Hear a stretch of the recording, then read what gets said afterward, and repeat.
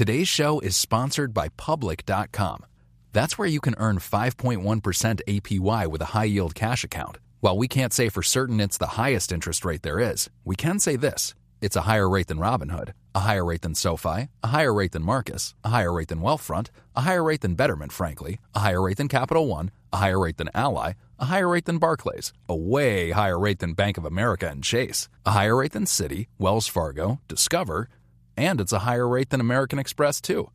So, if you want to start earning 5.1% APY on your cash, check out Public.com. We can't say it's the highest interest rate, but it's pretty damn up there. This is a paid endorsement for Public Investing. 5.1% APY as of March 26, 2024 and is subject to change. A high-yield cash account is a secondary brokerage account with Public Investing. Member FINRA SIPC. Funds from this account are automatically deposited into partner banks where they earn a variable interest and are eligible for FDIC insurance. Neither Public Investing nor any of its affiliates is a bank. U.S. only. Learn more at public.com/disclosures/high-yield-account. Your industry is unique. It faces its own challenges and risks that set it apart. That means choosing just any insurance company just won't cut it. At The Hartford, we take pride in knowing the ins and outs of your industry and help provide solutions that suit how you do business. From liability and property insurance to workers' comp and more. At The Hartford, we don't just talk about specialization, we live it. Learn how The Hartford can help your business at thehartford.com. This is Bloomberg Wall Street Week. Markets shrug off higher consumer prices. The economy is in the process of rebounding. Will the Federal Reserve have its own digital currency? The financial stories that shape our world. Many people think the yields are just going to keep marching up. We have more spending coming out of Congress. One of the big questions, I think, on investors' minds, inflation. Through the eyes of the most influential voices. Larry Summers, the former Treasury Secretary. Brian Moynihan of Bank of America. Wells Fargo CEO Charlie Sharp. Bloomberg Wall Street Week with David Weston. From Bloomberg Radio. This is Bloomberg Wall Street Week. I'm Romaine Bostick in for David Weston. This week, Professor Stephanie Kelton, author of The Deficit Myth on Economic Experimentation. We are in an experimental economy. After this crisis, we really saw fiscal policy engage in a way that it didn't after the financial crisis. And special contributor Larry Summers on the continuation of trade tensions between the U.S. and China. I hope there's some kind of ongoing channel so as to manage potential crises. 5.4%. That's the statistic for the week. It was the headline consumer price index number for June, and it was the strongest jump in inflation in more than a decade. You exclude food and gas, it ends up being the biggest jump in 3 decades. Even if you back out the cost of shelter and the cost of used cars, the remaining goods and services in the index rose by the most in 2 decades. That CPI report for the month of June left no doubt that the U.S. is battling a problem of rising prices. What is in doubt? Whether those inflationary pressures will be long-lasting or temporary. Critics argue inflation is being fanned by the Fed, a Fed that insists on holding interest rates near zero and is yet to detail when it will fully scale back its multi-billion-dollar monthly purchases of treasuries and mortgage-backed securities. Lawmakers grilled Fed Chair Jay Powell, who defended the current standstill on monetary policy. Inflation has increased notably and will likely remain elevated in coming months before moderating. And even as the economy seems to be roaring back, the Fed is still concerned that the pre-pandemic normal is not here yet. While reaching the standard of substantial further progress is still a ways off, participants expect that progress will continue. The spread of the COVID Delta variant is proof of the slow slog. It's now the dominant strain in Spain and in the UK, and it accounts for almost 60% of the cases right here in the U.S., widening the gulf between the unvaccinated and vaccinated communities. And while the government's central bank waits and sees, the big Wall Street banks, they show just how complicated things are in this economic recovery. Investment banking divisions, they're doing well, helping corporate clients adjust their finances, but revenue growth on most trading desks, that's been cooling as the market swings subside. And then while consumers are spending more and swiping their credit cards more frequently, they're also borrowing less money to do so. Joining us right now, our roundtable, Invesco Chief Global Market Strategist Christina Hooper and Bloomberg Intelligence Senior Analyst Allison Williams joining us here today to talk down about what happened really this week. And Christina, we really have to start with that CPI data followed by the PPI data, which seemed to ratify the fears of a lot of people that inflation is certainly real. The big question here is whether it's transitory, and I'm wondering whether you at all got a little bit rattled by some of the data that we saw this week. I actually didn't get very rattled at all, Romaine, and I'll tell you why. We have gone through an extraordinary period in economic history. We essentially shut down the economy, and then after a very significant period, we reopened it. So we have an incredible amount of pent-up demand. We have elevated household savings. We have lots of liquidity in general because we've had very significant fiscal and monetary stimulus. And so there is a lot of money chasing too few goods and services. Now, this print might be higher than what Fed officials expected, but they have said over and over again that they did expect inflation to spike. And I think that's key. This should not come as a huge surprise. Yes, maybe it's a little higher than most expect, but there's nothing that I've seen that changes my mind that this is likely mostly transitory inflation. So for investors, does that mean that they should remain pro-risk, pro-duration? Absolutely. I think what we need to do is take a step back and look at where we are in the economic cycle. And the U.S. really has just entered the expansion phase of the economic cycle. What we know from history is that typically that's a period in which risk assets outperform, and usually it's stocks that outperform risky bonds. So it's an environment that I think is a positive for the stock market. And I expect that monetary policy remains very supportive, even if we see the start of normalization. So to me, this is a time to be risk on. So Allison Williams, a lot of people are really sort of trying to get a read here on where we stand in the economic cycle. This week, of course, we got earnings from all of the major U.S. banks here. And usually they kind of serve as a barometer, I guess, for economic sentiment. What did we learn from them this week? I think we learned that the economy is very healthy, and to some extent we saw most of the trends that we saw were in line with our expected. A couple were a little bit outsized. So net interest income continuing to drift lower. Credit, super strong, great numbers from the bank, not just the reserve releases that we read so much about, but the underlying credit strong. And then when you talk about the reserve releases, this is effectively the money they were setting aside for bad loans, right? Correct. So if we think about the reserves, a year ago, banks had no idea, none of us had any idea how bad things would get. So they were very conservative in terms of setting money aside. As things are getting better, they're releasing those reserves, and that feeds into the income statement. And so there is a lot of volatility when you look at the overall EPS numbers. But I think from a core trends, also generally healthy, although, as I said, it's a little bit of a mix. So those banks that rely more on net interest income, like a Bank of America or Wells Fargo, some of the regional banks that are covered by Herman Chan, really have seen some softness. And a lot of that is really just due to the lack of borrowing. Our thanks to Christina Hooper of Invesco and Allison Williams of Bloomberg Intelligence. Coming up, Netflix. It's adding a new wrinkle to the streaming wars with its plans to offer video games alongside Bridgerton. We talked to the former CNN president, John Klein, about the fight to stand out in the streaming world. That's next on Wall Street Week on Bloomberg.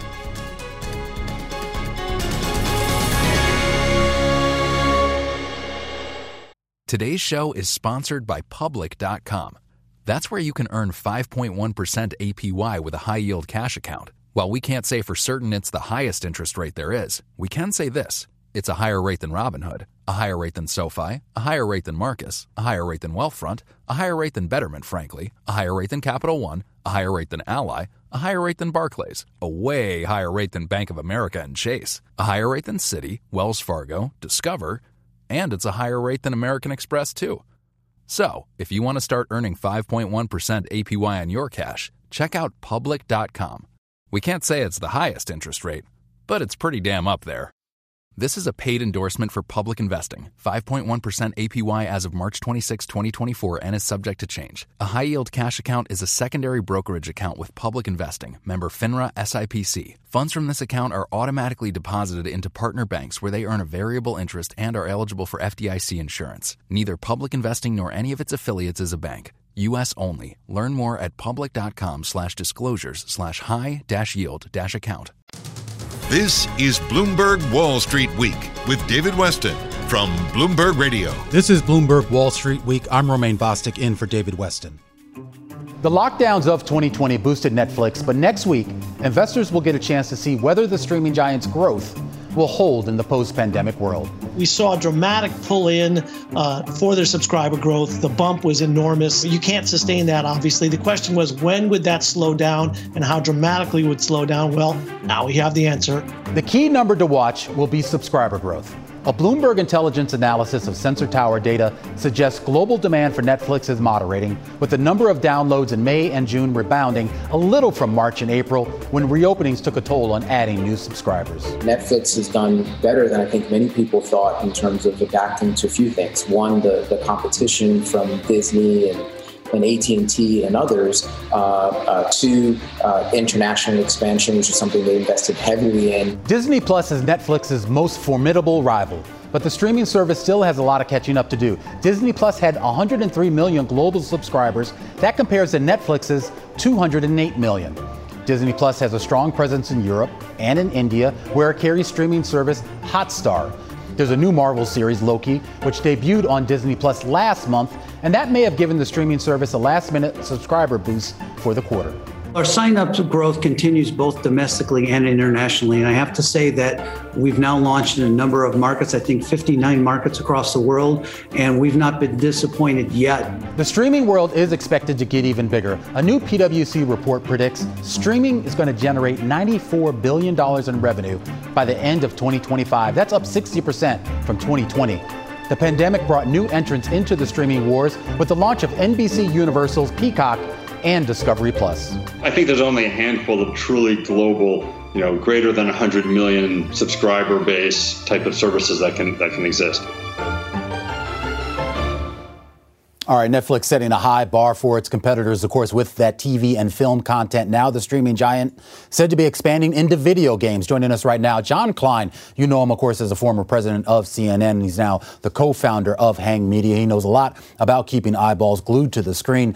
John, even before this announcement here about the foray into video games, we had seen Netflix experimenting with live events and merchandising, a lot of things that are more than just the content of watching a television show or a movie here. Is this the future of streaming? This is what it's going to be? Oh, it's the present of streaming, because streaming has become the central entertainment activity for everybody. COVID helped accelerate that, and that trend is not going away. Wait until they start getting into AR and VR. And, there have been a lot of experiments with that already, but that's all going to be filtered through your streaming service as well. So there's a lot more to come. So what does that mean, though, for some of these smaller streaming services? I saw a statistic saying that, as of last month, there were almost 200 streaming services available here in the U.S., some of them obviously very niche. And then, of course, you have the big players like Amazon, Apple, Netflix, Disney Plus here. Is there room for a niche service that is just maybe doing one small thing? It's really tricky, because one thing that we've all seen in the past year is that streaming is an incredibly expensive business to be in. Disney just announced that they're going to be spending $30 billion a year on content for Disney Plus. And they thought they were going to be spending about half that.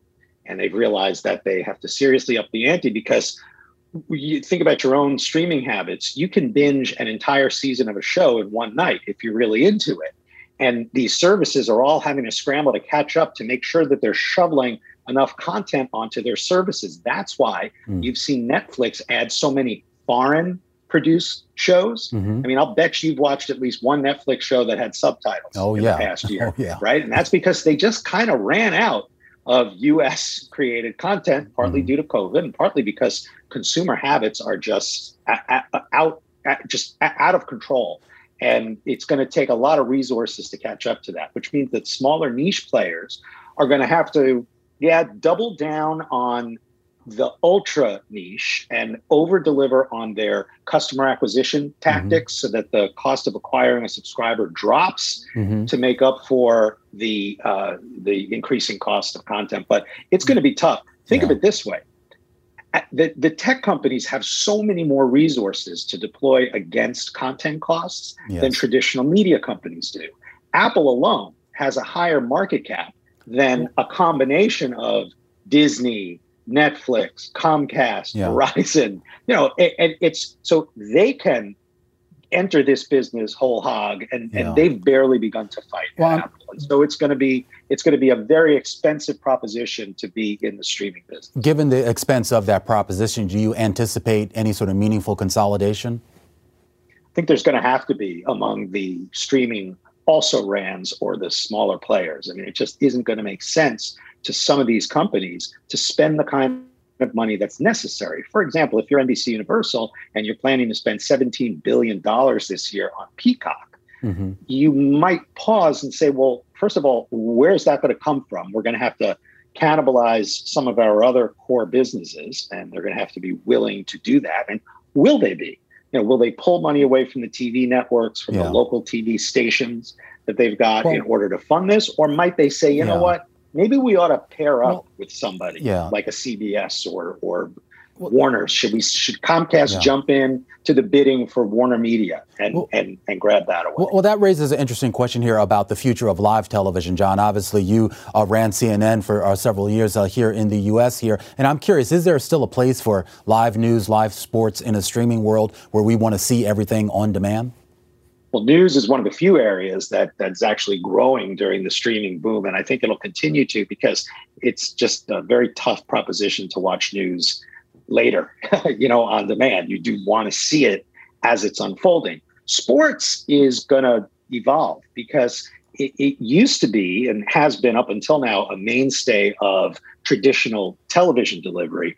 But Amazon just paid $1 billion for the rights to Thursday Night Football starting in 2023. That's a first for a streaming service to pay that kind of money. So, that is a bellwether for a big change. And I think you're going to begin to see sports go the pay route as well. And our thanks to TAP Media Chairman and former CNN President John Klein. Coming up here, Fed Chair Powell says central banks can still help get the economy back on track, but modern monetary theory experts like Stephanie Kelton say holding down rates may not be the best way to manage inflation. That's next on Wall Street Week on Bloomberg.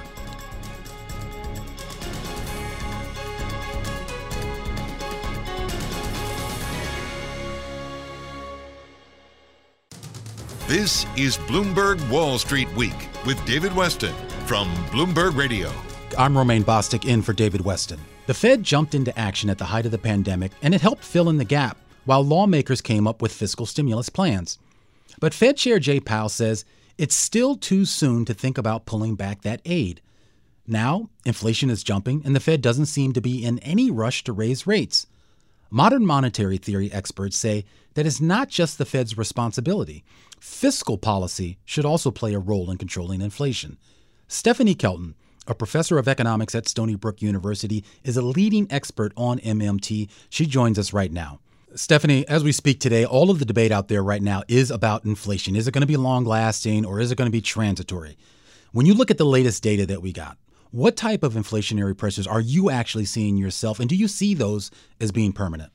When I look at the data, what I think mostly this looks like are the growing pains of an economy that's emerging from a pandemic and reopening. And we see a lot of idiosyncratic pressures and supply chain issues and backlogs and that sort of stuff. So I think by and large, what it looks like to me is the kind of thing that, frankly, we anticipated, right, coming out of the pandemic. And so it's pretty hard for me to see the kinds of things that I think you would need to be in place in order to get the sort of entrenched inflation that begins to feed on itself. So I guess I situate myself pretty squarely in the transitory camp.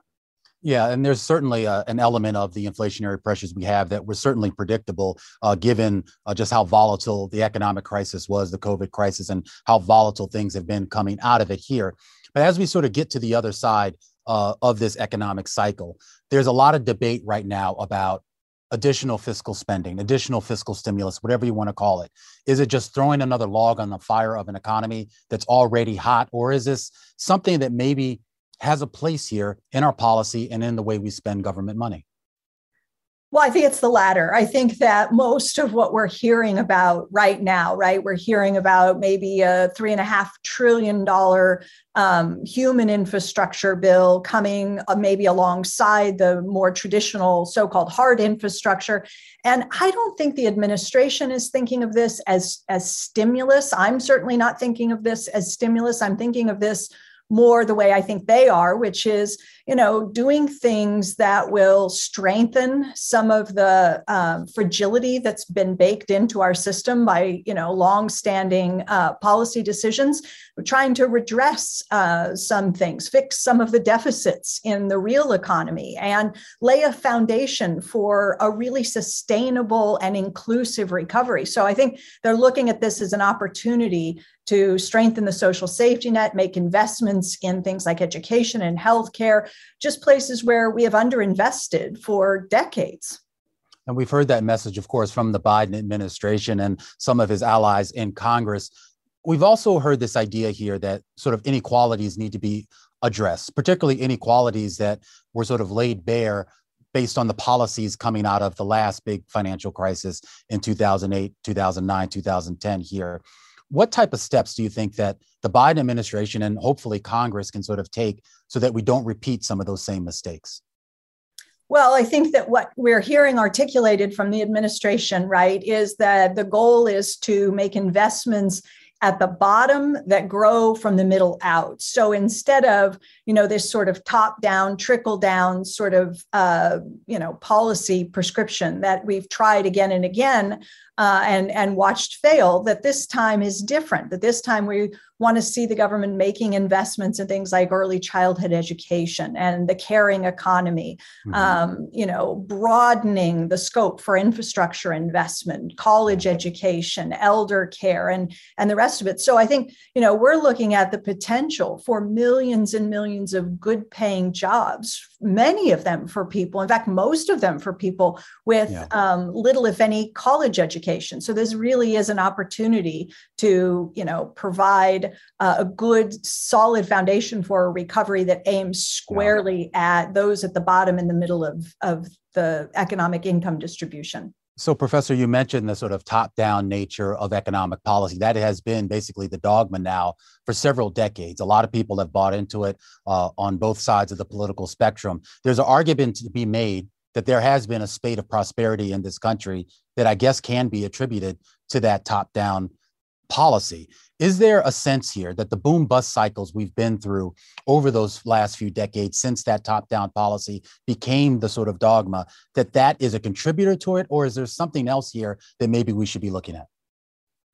Well, I think there's something else. I think, the reality is that we've got a lot of studies now, and some pretty big ones that have been done, looking at the longer term effects of the supply side policies. And they really have been a failure. These have not been successful policies, and they've been tried decades upon decades. And what we've ended up with is widening gaps between those at the very top and everybody else. Income and wealth inequalities have widened. We haven't gotten the kinds of wage growth and inclusive and sustainable growth for the middle class. We've seen middle class jobs and workers fall behind for decades. So I think it is time to shift gears. Thanks to Stephanie Flanders of Stony Brook University and the author of The Deficit Myth.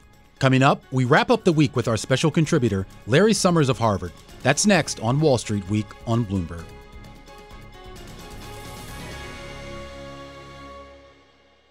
Today's show is sponsored by Public.com.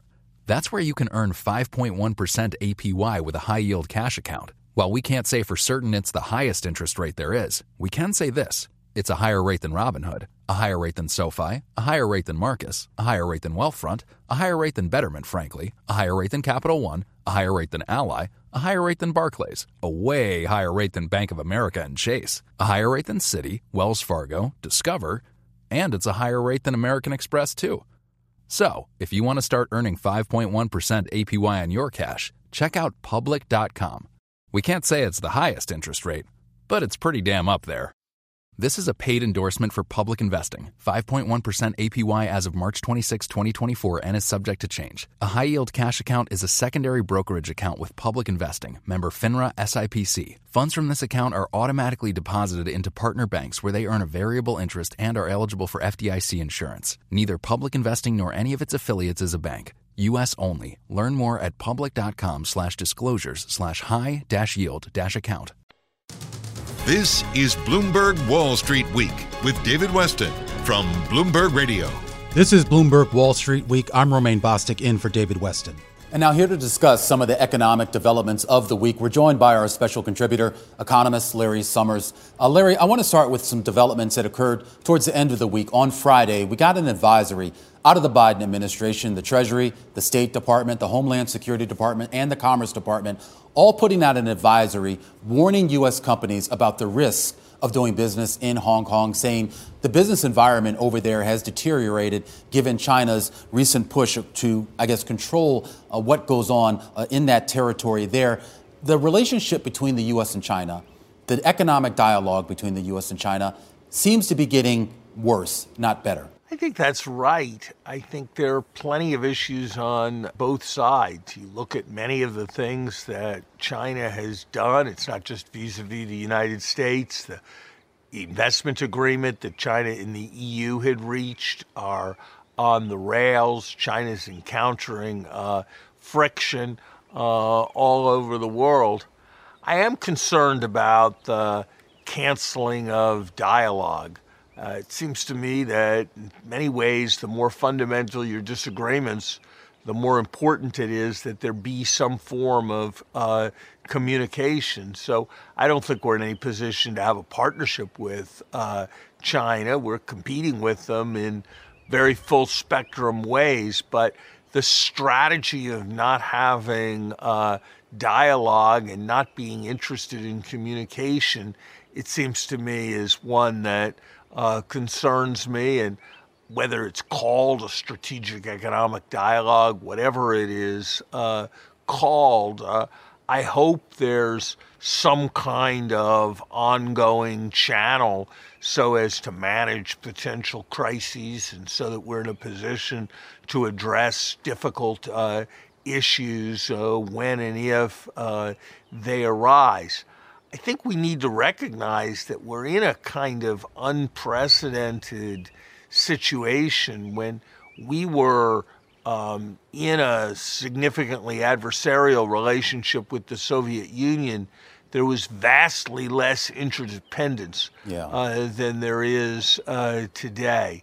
And so with this degree of disagreement, this degree of interdependence is a new kind of relationship, and we're all feeling our way. And I'm not counseling us to not aggressively pursue our interests. I think we do need a kind of firmness and directness that we always haven't had. But I do wish we were providing for some continuing conversation.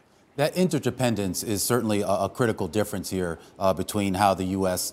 Is dealing with China and how the situation it had with the Soviets. I am curious, though, there has been a push here to try to make some U.S. industries a little bit more economically independent from the Chinese supply chain here. And obviously, we know that is a tough thing to do here, given just how supply chains are set up here. But do you think that there is a case to be made that the U.S. can be more of a manufacturer of its own goods, more of an assembler of its own goods, and less reliant on China and other foreign nations? Romaine, I think one needs to distinguish between security and independence. Yes, I think we need to be conscious and careful about being vulnerable.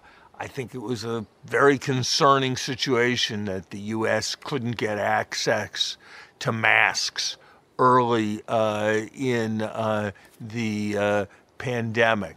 And so, yes, I do think we need to pay attention to, as some people have put it, just in time as well as just in case, as much as we pay attention to just in time. But does that mean the production needs to be located in the United States rather than in countries we're allied with, like those in Canada and Europe? I think that's a mistake.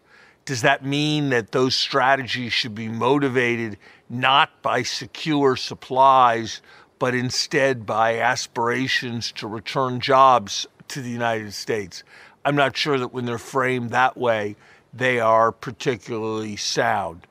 I think the Trump administration made a serious error to which the Biden administration has, I think, not corrected fully, of forgetting that when you raise the price of inputs, you reduce the competitiveness of U.S. producers.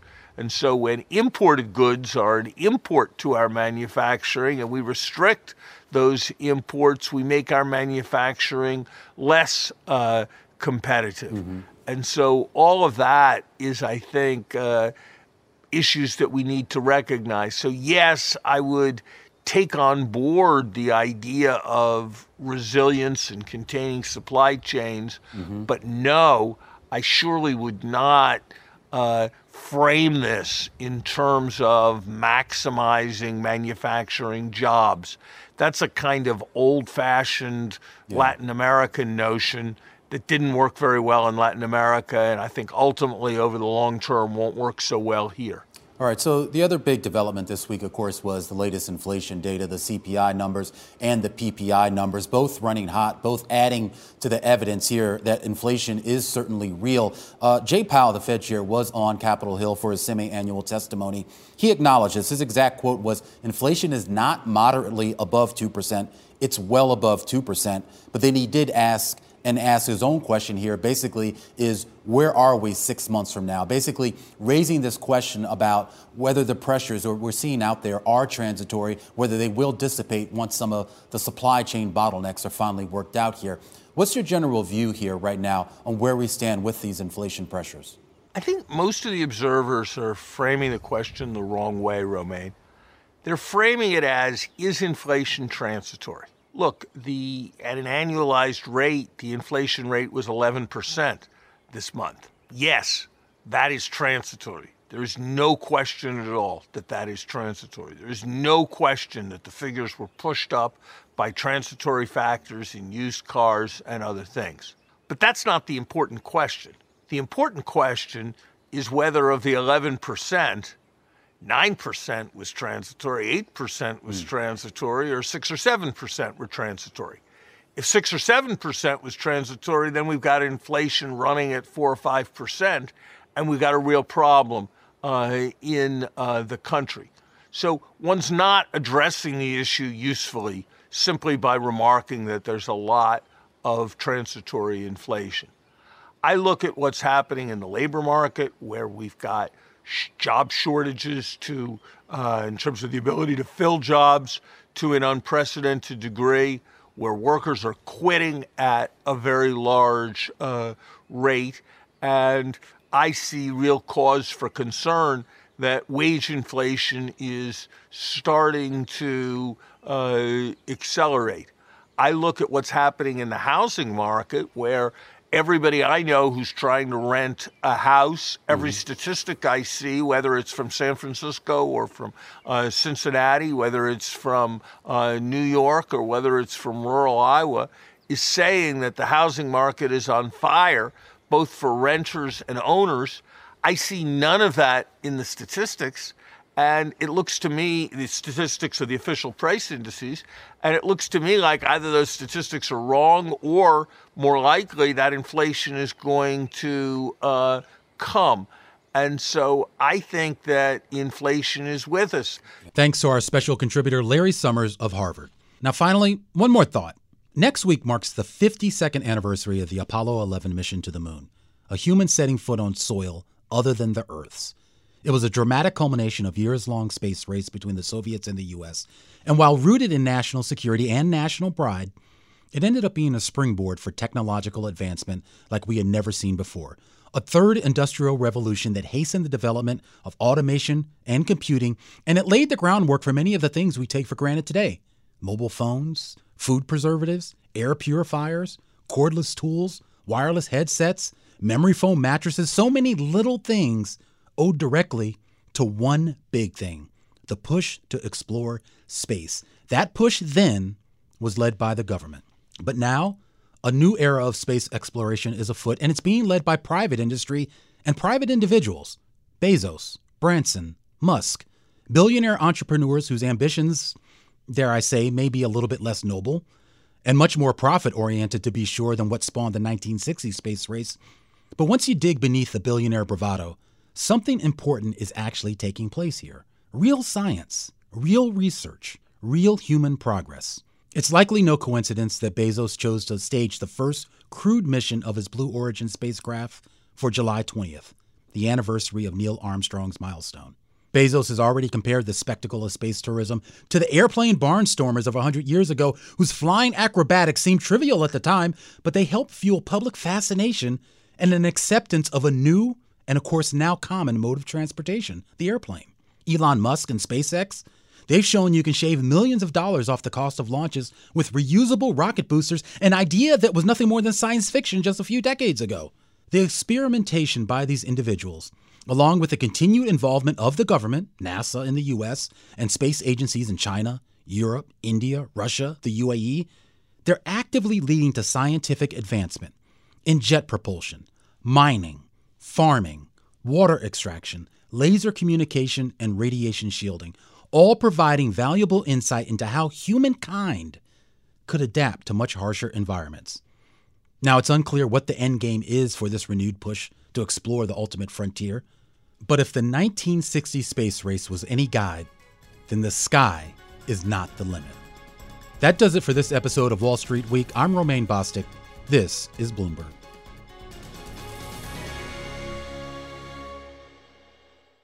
Your industry is unique.